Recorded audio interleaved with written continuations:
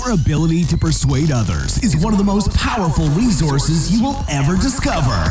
During this eye-opening podcast, you'll join Wayne Sutton as you uncover the secrets of influence based upon science and proven in the real world.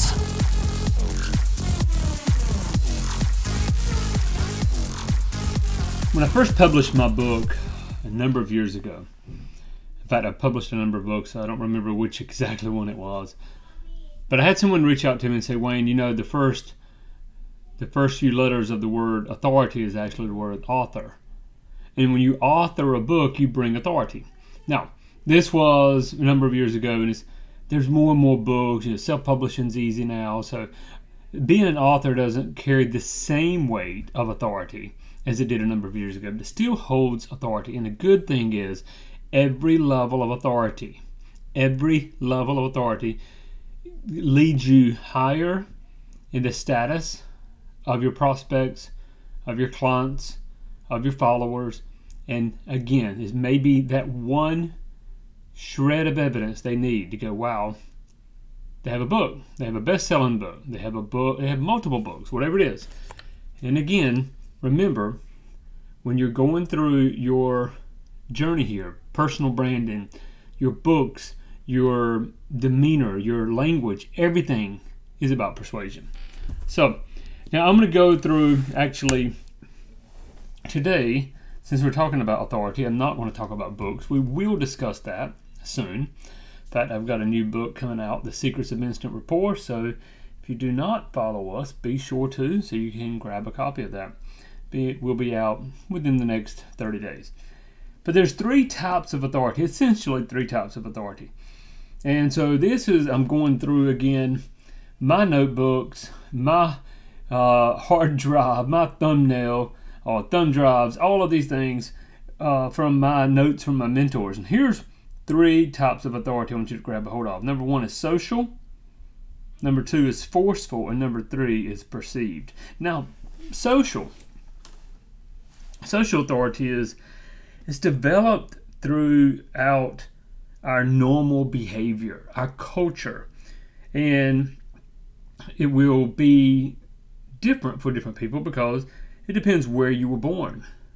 What's the culture of that region? It will include respect for people in that culture, elders, or lack thereof. It goes back to manners, how you treat someone. Do you make eye contact, or is eye contact forbidden? Is there a smile? Is there a nod of the head? Like, how do you approach people? Think about the word culture itself. There's different cultures with different beliefs. So social authority really is developed through a culture.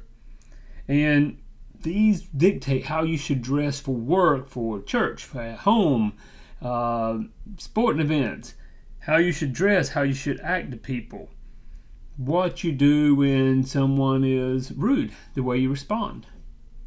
What do you do when someone needs help, the way you respond. Social authority.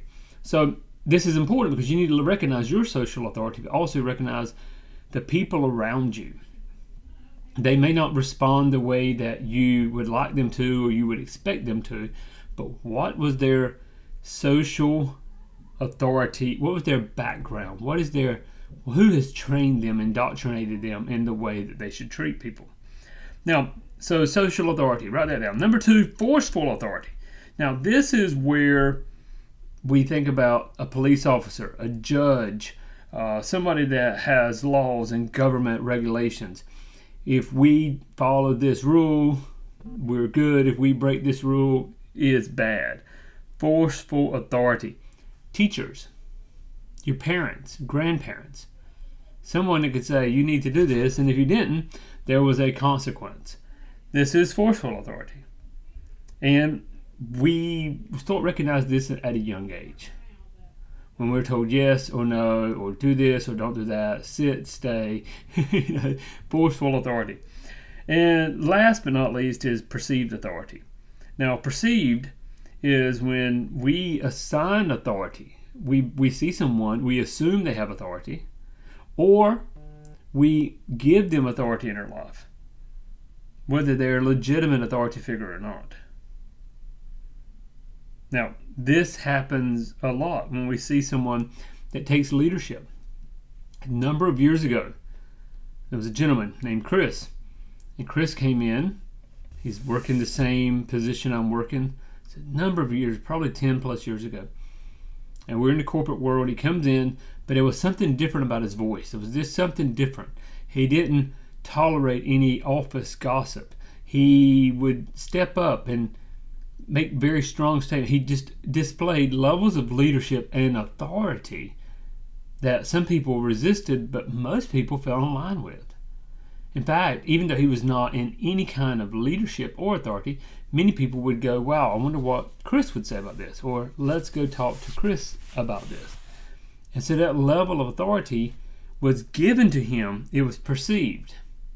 And later he became somebody of leadership because he primed the situation. So let's think about this. In your life, you have social authority, forceful authority, perceived authority. But how do you get people to follow you, to vote the way you want them to vote, to buy your product or service, to, have a healthy relationship with you? Notice how they respond to social authority. How do they respond? And what I mean by that is go out to dinner. See how they treat the waitress, the hostess. Good situations and bad. Notice how they respond, or their reaction to government leaders, police officers, etc. And then notice where they take leadership and where they fall into the level of perceived authority.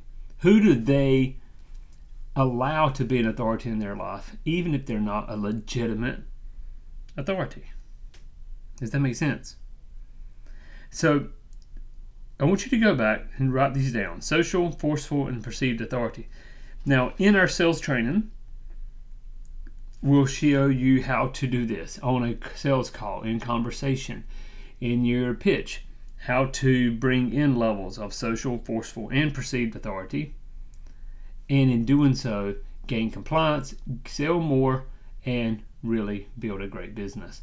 Now, this also, we're talking about how we'll use it in sales and persuasion and marketing, but remember guys, influence yourself, influence others, impact the world. It means you have to influence yourself first. Where are you at in social authority? That is good or bad? And here's the most important question. Where does that need to be, or should I say? Where does that need to be changed? Inside of your own walk with social, forceful, and perceived authority. What is real? What have you allowed to become part of your life that needs to be changed? Until next episode, be sure to subscribe, follow, like, all that fun stuff. And be sure to join us at yourpersuasioncoach.com. God bless. Go to yourpersuasioncoach.com for more powerful resources on how to influence yourself, influence others, and impact the world.